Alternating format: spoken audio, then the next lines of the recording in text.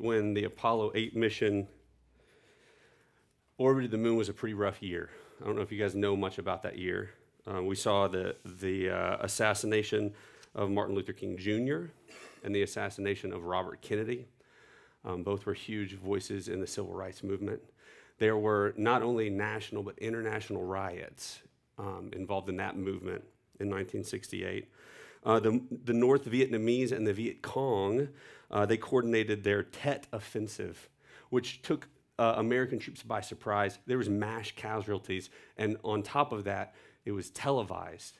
So we felt it back home, and that was a real turning point in the war. Czechoslovakia, which had just gone through a change in leadership that resulted in a brief period of liberation and reform, Czechoslovakia was invaded by the Soviet Union in 1968. And there were protests over the Vietnam War, both at home and abroad. And so Frank Borman, he's the commander of the Apollo 8 mission. He recalled during the 40th anniversary celebration of the Apollo 8 mission that they had back in 2008. He recalled that they were told that their broadcast would be on Christmas Eve, and he would have the largest audience that had ever listened to a human voice. And the only instruction that NASA gave him was, do something appropriate.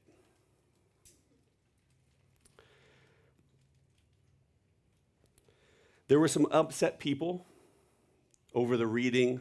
We saw the first 3 verses. They read the first 10 verses of Genesis and said, God bless all of you back on our good earth. Not only were there upset people, there were lawsuits involved. People said that they were government employees and they shouldn't be pushing religion.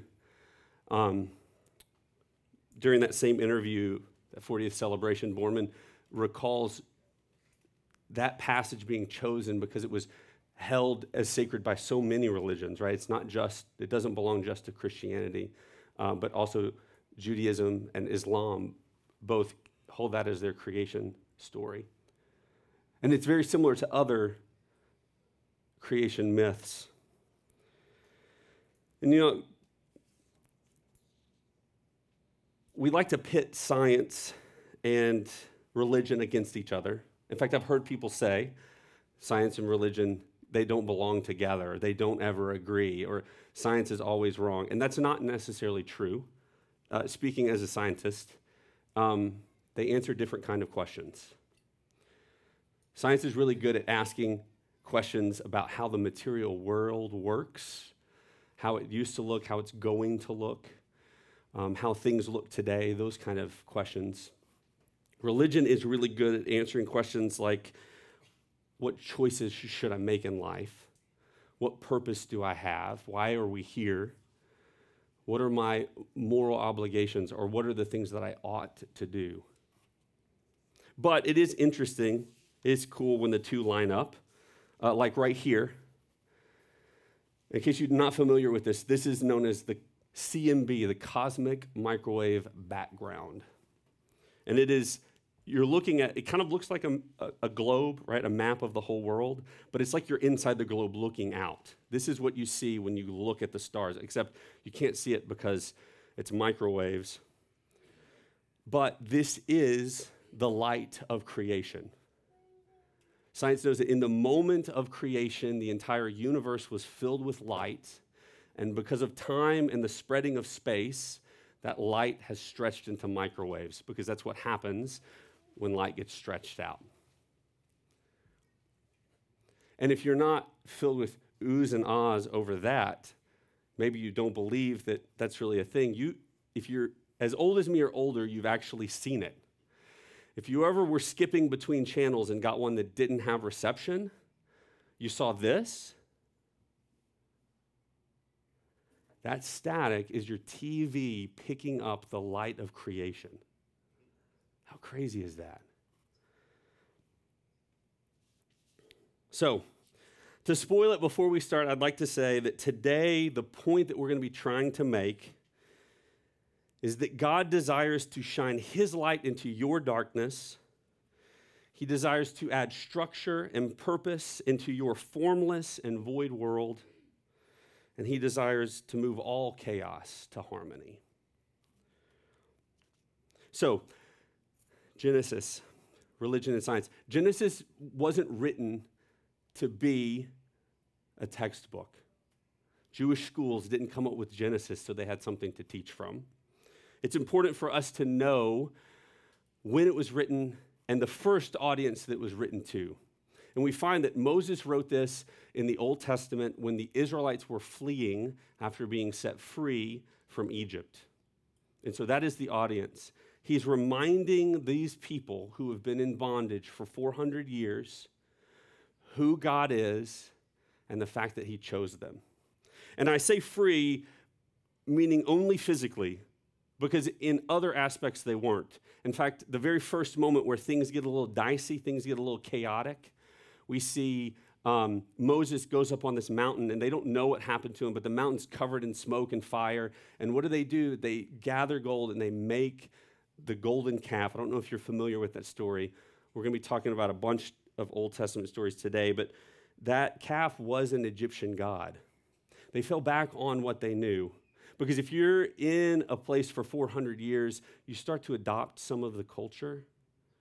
Even though you're set apart, you start to believe some of the beliefs. You guys hear what I'm saying? And so Moses wrote this to remind the people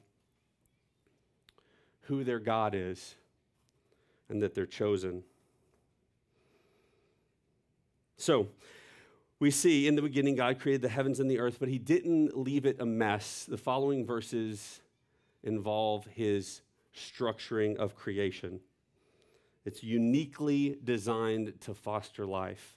And so we see the very first story happens in a garden, a perfect place. It reminds me of the scene from The Lion King where he takes Simba up on the Pride Rock and says, "My kingdom is everywhere the light touches." So we have this perfect garden where God and man lived in community together. It says that God went on walks, went on strolls with Adam and Eve. But Adam and Eve disobeyed God. And the very first thing that they did was to choose darkness. They hid behind leaves, right? They thought maybe God's light can be blocked. But that wasn't the case. God found them, and because they chose darkness, they were cast into the darkness. They were cast out of the garden because we can't hide. God desires to shine his light into your darkness. He desires to add structure and purpose into your formless and void world. He desires to move all chaos to harmony. The story that follows that is the very first murder recorded. We have these two brothers, Cain and Abel, and they offer sacrifices. And it says that God regards one and disregards the other. But that the word there in Hebrew is that God sees one and he doesn't see the other. And seeing is intrinsically tied with light. When we see that Abel is carrying the light and Cain is hiding in the darkness. And what does Cain do? But he murders his brother and thinks that because he's hiding in the darkness, it won't be found out. But God sees. He finds out. He punishes Cain. God desires to shine his light into your darkness. He desires to add structure and purpose into your formless and void world. He desires to move all chaos to harmony. The following story is of Noah's Ark, and it says that God saw that the whole world was wicked, and that there was one man, Noah, and so he resets. He washes the world of darkness and leaves one man and his family and the animals. They belong on the ark too. And then that story shows us that that doesn't even work. Washing away the darkness doesn't work because sin shows up again. We have this horrible story that follows. It doesn't make it into our Sunday school lessons where Noah sins. Sin shows up again. God desires to shine his light into your darkness. He desires to add structure and purpose into your formless and void world. He desires to move all chaos to harmony. Next, we have another interesting story. It's the Tower of Babel.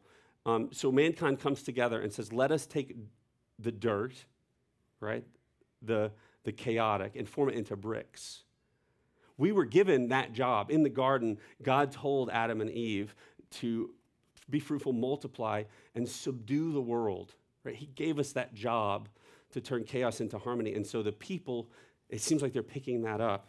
Right? They're making bricks to build a tower to stretch the heaven so that all the world might see how great we are. Dang it, they missed it.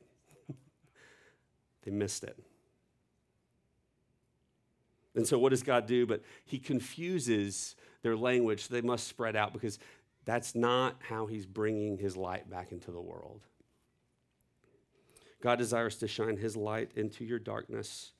He desires to take your formless, void world, add structure and purpose to it. And he desires to move all chaos to harmony. And then following that story, we find a man named Abraham. And there's nothing special about him except that God chooses him.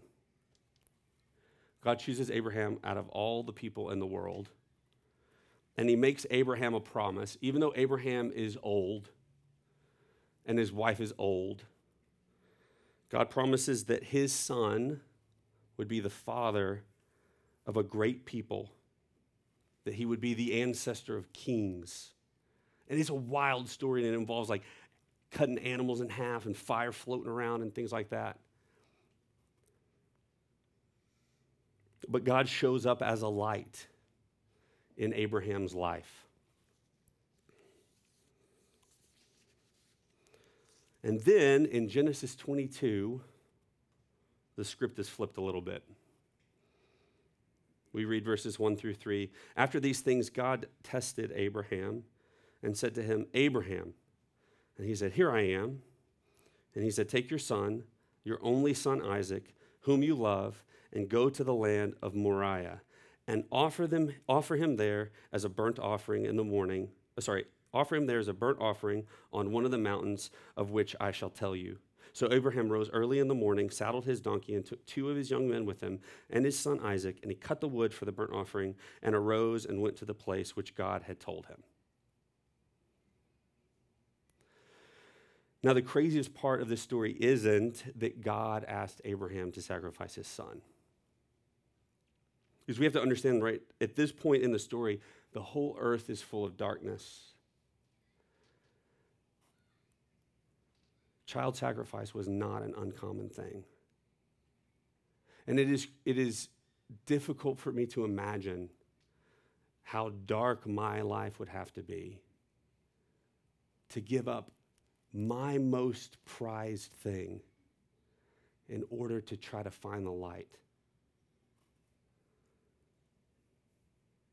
So it's not unusual for God to ask for Isaac as a child sacrifice. What's unusual is that what happens next. So up on the mountain, as he's sacrificing Isaac, God stops him. And God provides the sacrifice, a ram. And in that moment, Abraham stops and he names this place Jehovah Jireh. And in many translations, it's the Lord will provide. But in the original Hebrew, it's the Lord sees. And I think that's crazy because there's no reason that God would look on me. You can get like really mind blown if you start thinking about it. God didn't have to create us. God didn't have to create anything. Right? He's perfect. But he chose to create us. God didn't have to go out of his way to love us. Right? He could have created us and just let us go about our life like animals. the universe doesn't care about you, right? That's physics 101. Everything is just matter in motion. You are not significant at all.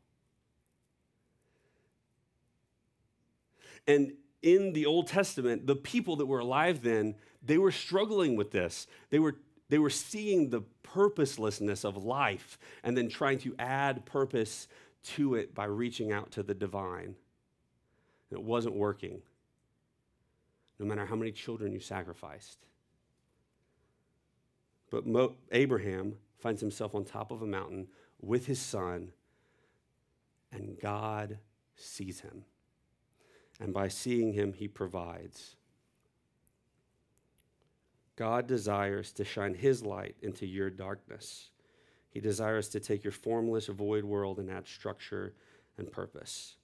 He desires to bring all chaos to harmony.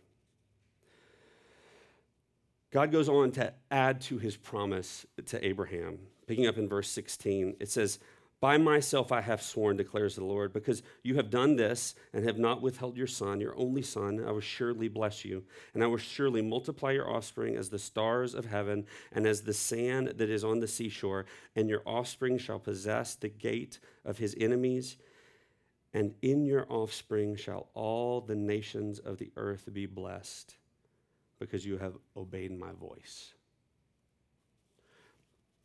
Now we're going to save that light for next week.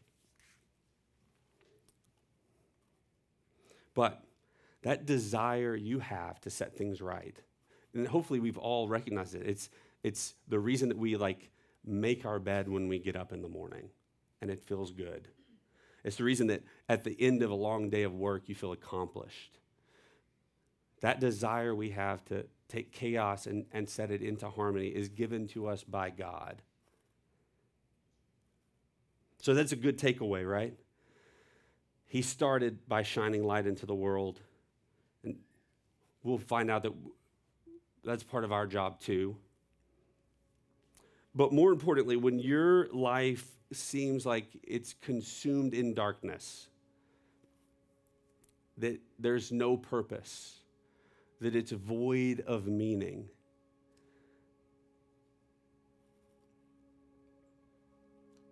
his light is there in that moment because he sees. God sees you. God desires to shine his light into our darkness.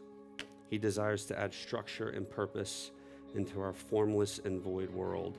He desires to move all chaos to harmony. Let's pray. Father, we stand amazed at your glory, how awesome you are, your infinite power used to speak the universe into existence.